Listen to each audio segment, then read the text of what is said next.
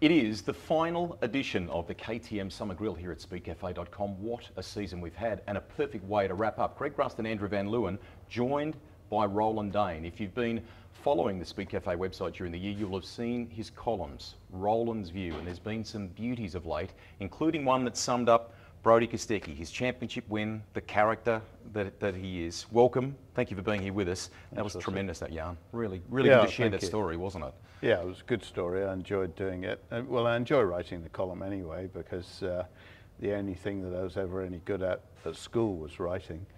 So people might not agree with the content, but generally speaking, I try to put a bit of effort into putting the column together from an English language point of view. And the story about Brodie was a pleasure as well, because I'd sort of been around him quite a lot during that really hard period where he was just on the edge of supercars but hadn't quite got there and was still trying to make a name for himself and do all the things he needed to do to stay in the frame and in front of people's minds.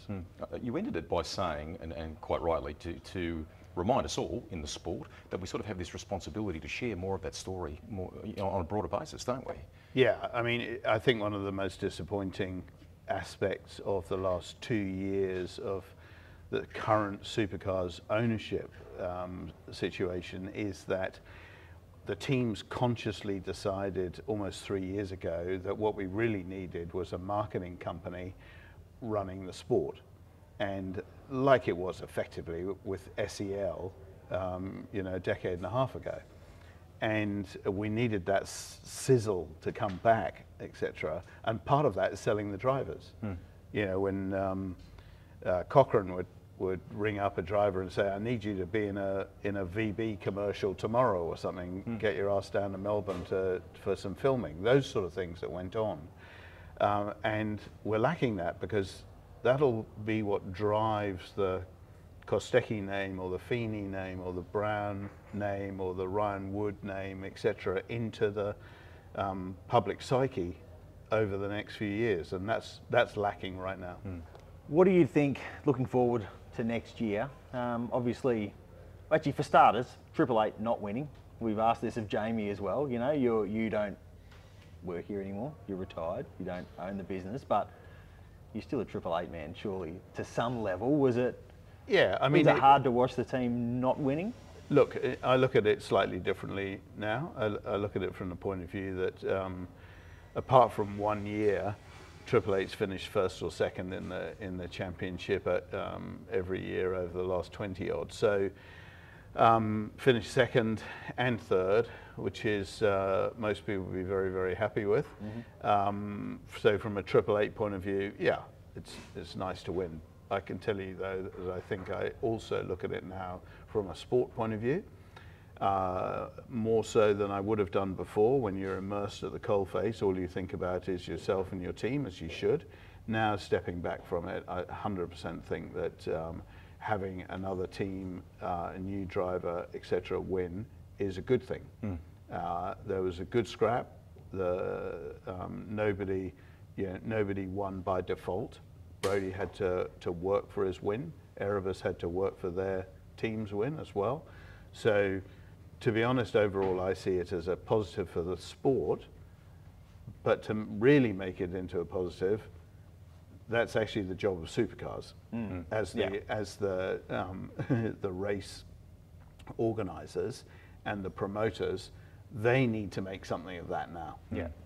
Yeah, and I guess it's the same not just with Brodie, but with the team as well. Like, it's quite a fascinating team story with Betty Clemenco and the investment she's made into Supercars and into that team. You know, Barry Ryan is an interesting character. We all know that. Like, it is a good story for Supercars if it's told right. Yeah, and look, it's a different story. So there are different stories all the way up and down pit lane, and it's good to be able to tell a different story.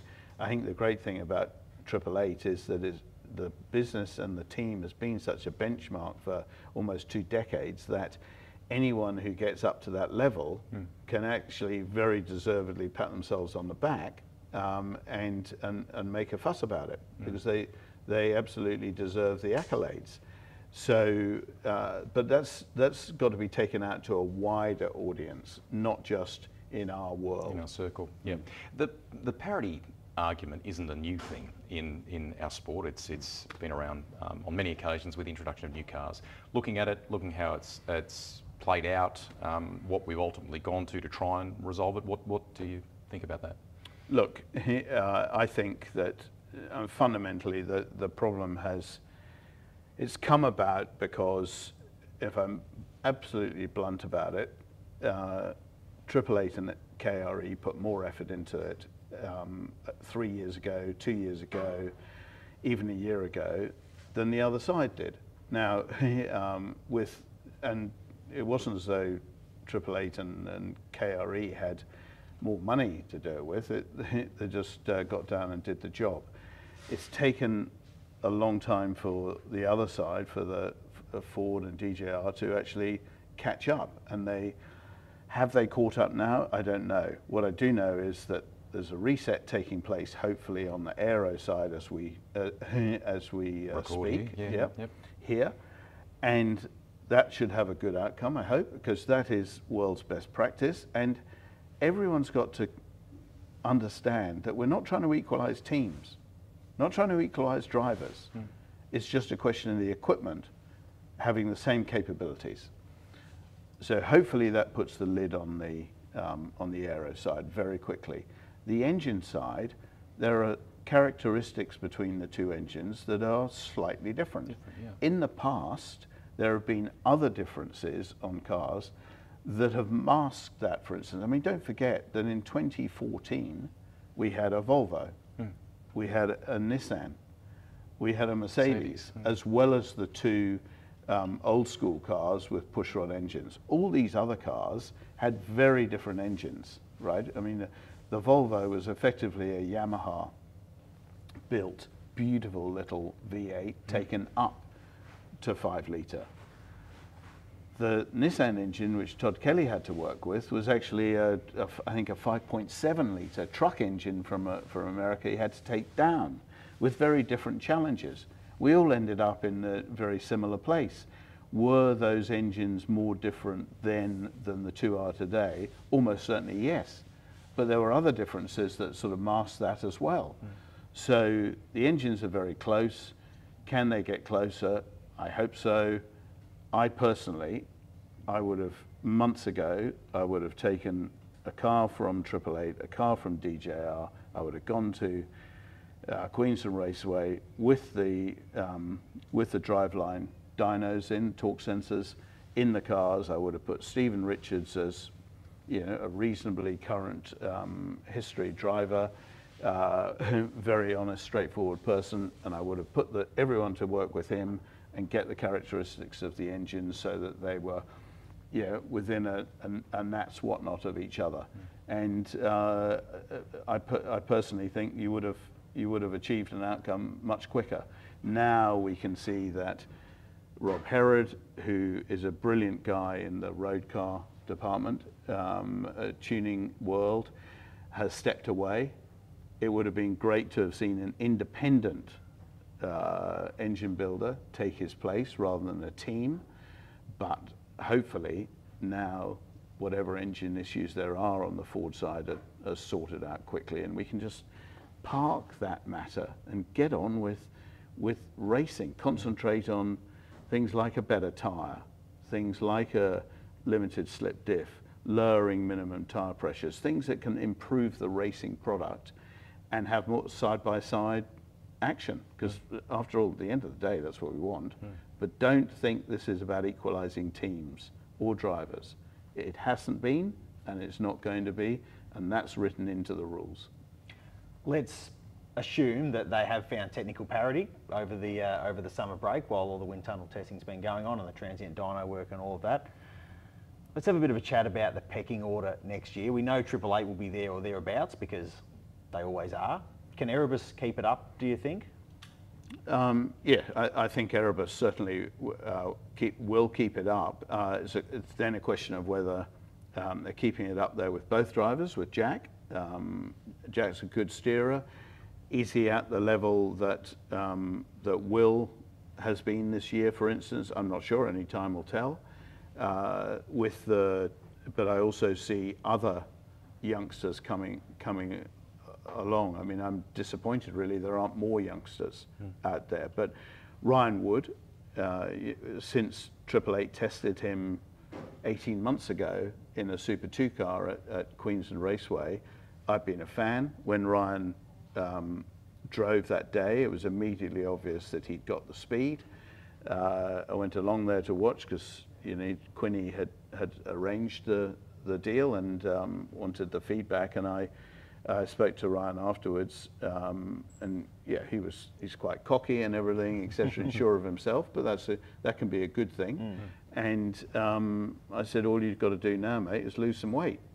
And but Scotty McLaughlin used to be in that position of needing to lose some weight, and look at him today, and he's built for IndyCar now, and Ryan will get there, but he's a great young talent coming through. I mean, Cooper Murray in the Triple Eight wildcard next year, things like that happening. I'd like to see more of it. Kai Allen should be in a car next year or in 2024. I'm sure he will be in 25, but it would have been nice to see him in a car in 24. There's plenty of brilliant talent out there, and there's a few seat blockers. So, if the Mustang is competitive, what about, say, like a streamlined Tickford outfit with Cam Waters and Tommy Randall? Could they be sort of contenders next year, do you think? Yeah, I mean, Cam always is. It has been for 3 or 4 years, a contender for sure. Thomas Randall has shown more recently that he can. I suspect it'll help the team, only running 2 cars. Running 4 cars is hard. Running 3 cars is hard.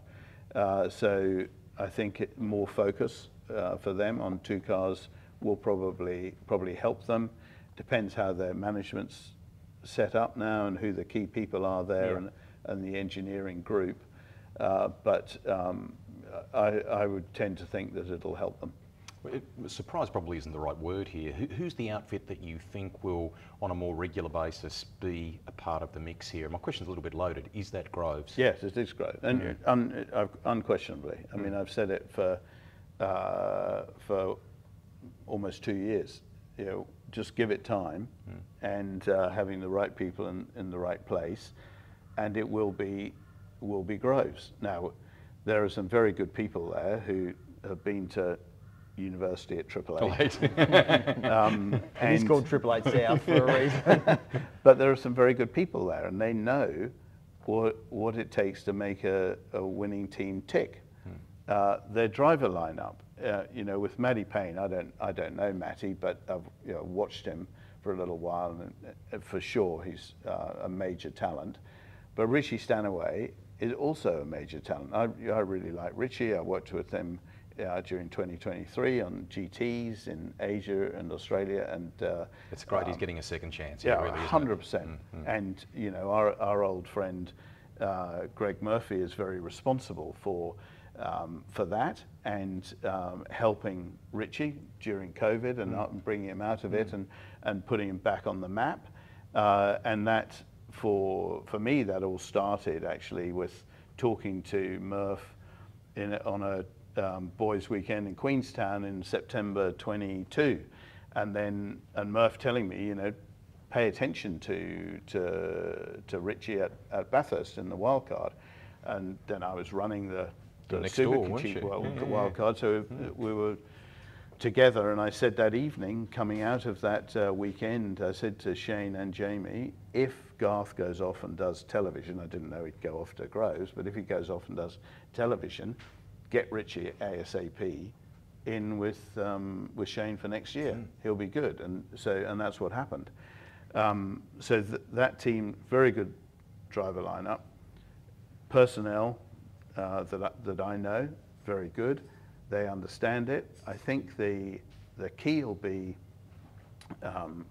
Stephen Grove investing in it, which he's not scared of at all, but then allowing the racing people to run the race team, because Stephen he's a very good amateur racer, etc. But he's not a motor racing person from the ground up.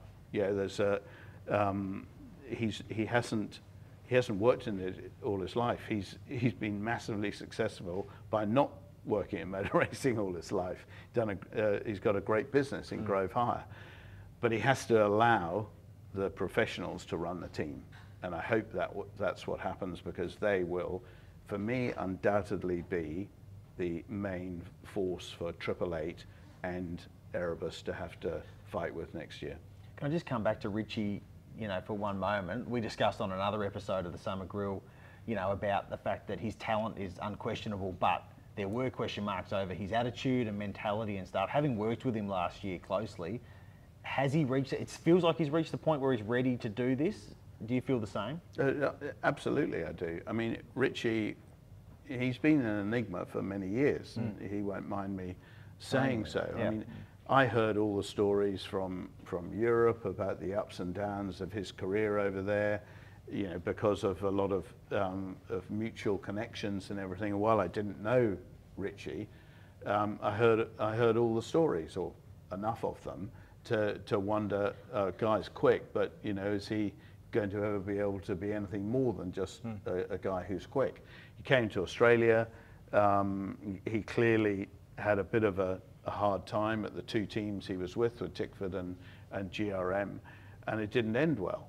But once I saw him at Bathurst, you know, 18 months ago, whenever in he was totally reinvigorated, wasn't he? Yeah, completely. And he was a new man. I mean, don't get me wrong, he's never going to be the outgoing bloke in the team. He's never going to be your lead person from that point of view.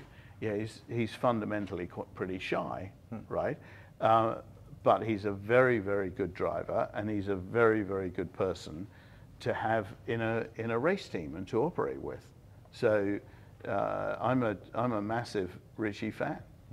We're recording this during the festive season. Kind of put your Santa cap on for us for a moment. What would your 24 wish list be? What would you want to see achieved? And that could be across anything. I want to win the 12R because I'll run a car there, and I love the 12R. I'd like to see on a local level in Australia that Motorsport Australia is reinvigorated under the new CEO there, Sunil Verkra, and that they've then become proactive in trying to improve the sport for everyone from the grassroots, because that's really who they report to. That's the shareholders, effectively, you know, the membership base for them, and they need to do a better job of looking after everyone from grassroots up to Supercars level. Be a big tick. I think the opportunities that are there with GT3 and GT4 next year in Australia in 2024 are great.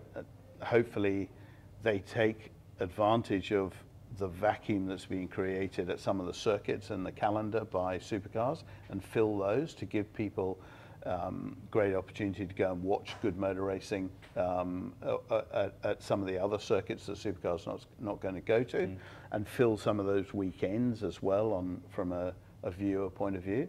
I think those will be big ticks. I just take it for granted, maybe incorrectly, but parity would just go away and not be an issue other than for people who don't recognise their own particular teams not doing a good enough job. But for the majority of us, that'll be parked, I hope. And then I hope Supercars will use next year as a springboard for 25 to give the sport the calendar it deserves and the tweaks to the racing that it deserves to re-establish Supercars as the premier category, but with a big future leading into a new television deal. That's what I'd like to see happening, but only after I've won the 12R. Okay. I think we're done. It's been fabulous to sit and chat with you about motorsport more broadly. Okay. Are you bored? Do you want to do something else? Are you okay on the sidelines here, so to speak? Oh, of the sport? Of the sport, you know. I feel like you're the kind of person who would have itchy feet. Is there I want a him project? focusing on his column things. I know, he does a great job. I enjoy what I'm doing at the moment. I mean, we don't touch on here, but I'm chairman of PWR, which is one of the most exciting companies in Australia. And not only are we massively involved in motorsport around the world, but also increasingly other areas, such as aerospace and defence. And to be a part of a team that's creating the amount of intellectual property that's going on there on the Gold Coast at Ormo on a regular basis, to be a part of that is fascinating. And to be able to play a part in that growth of that company in the UK with a factory near Rugby now, as well as the one in Indianapolis, is something that honestly I feel privileged to be involved with and get a great deal out of. So with that, plus motor racing, plus being able to go fishing when I want, I'm pretty happy. Life's good, life's good. We wish you all the best for 2024. And indeed to everybody at 888 here as well. It's been a joy for us to come and record a couple of episodes here. So thank you to the staff for having us. Thank you to all of you for watching as well, and especially to our partner across the Summer Grill series in KTM. That is it for this year. Congratulations to all of you who have been winners of our competition as well, and we can't wait for the 24 season to start.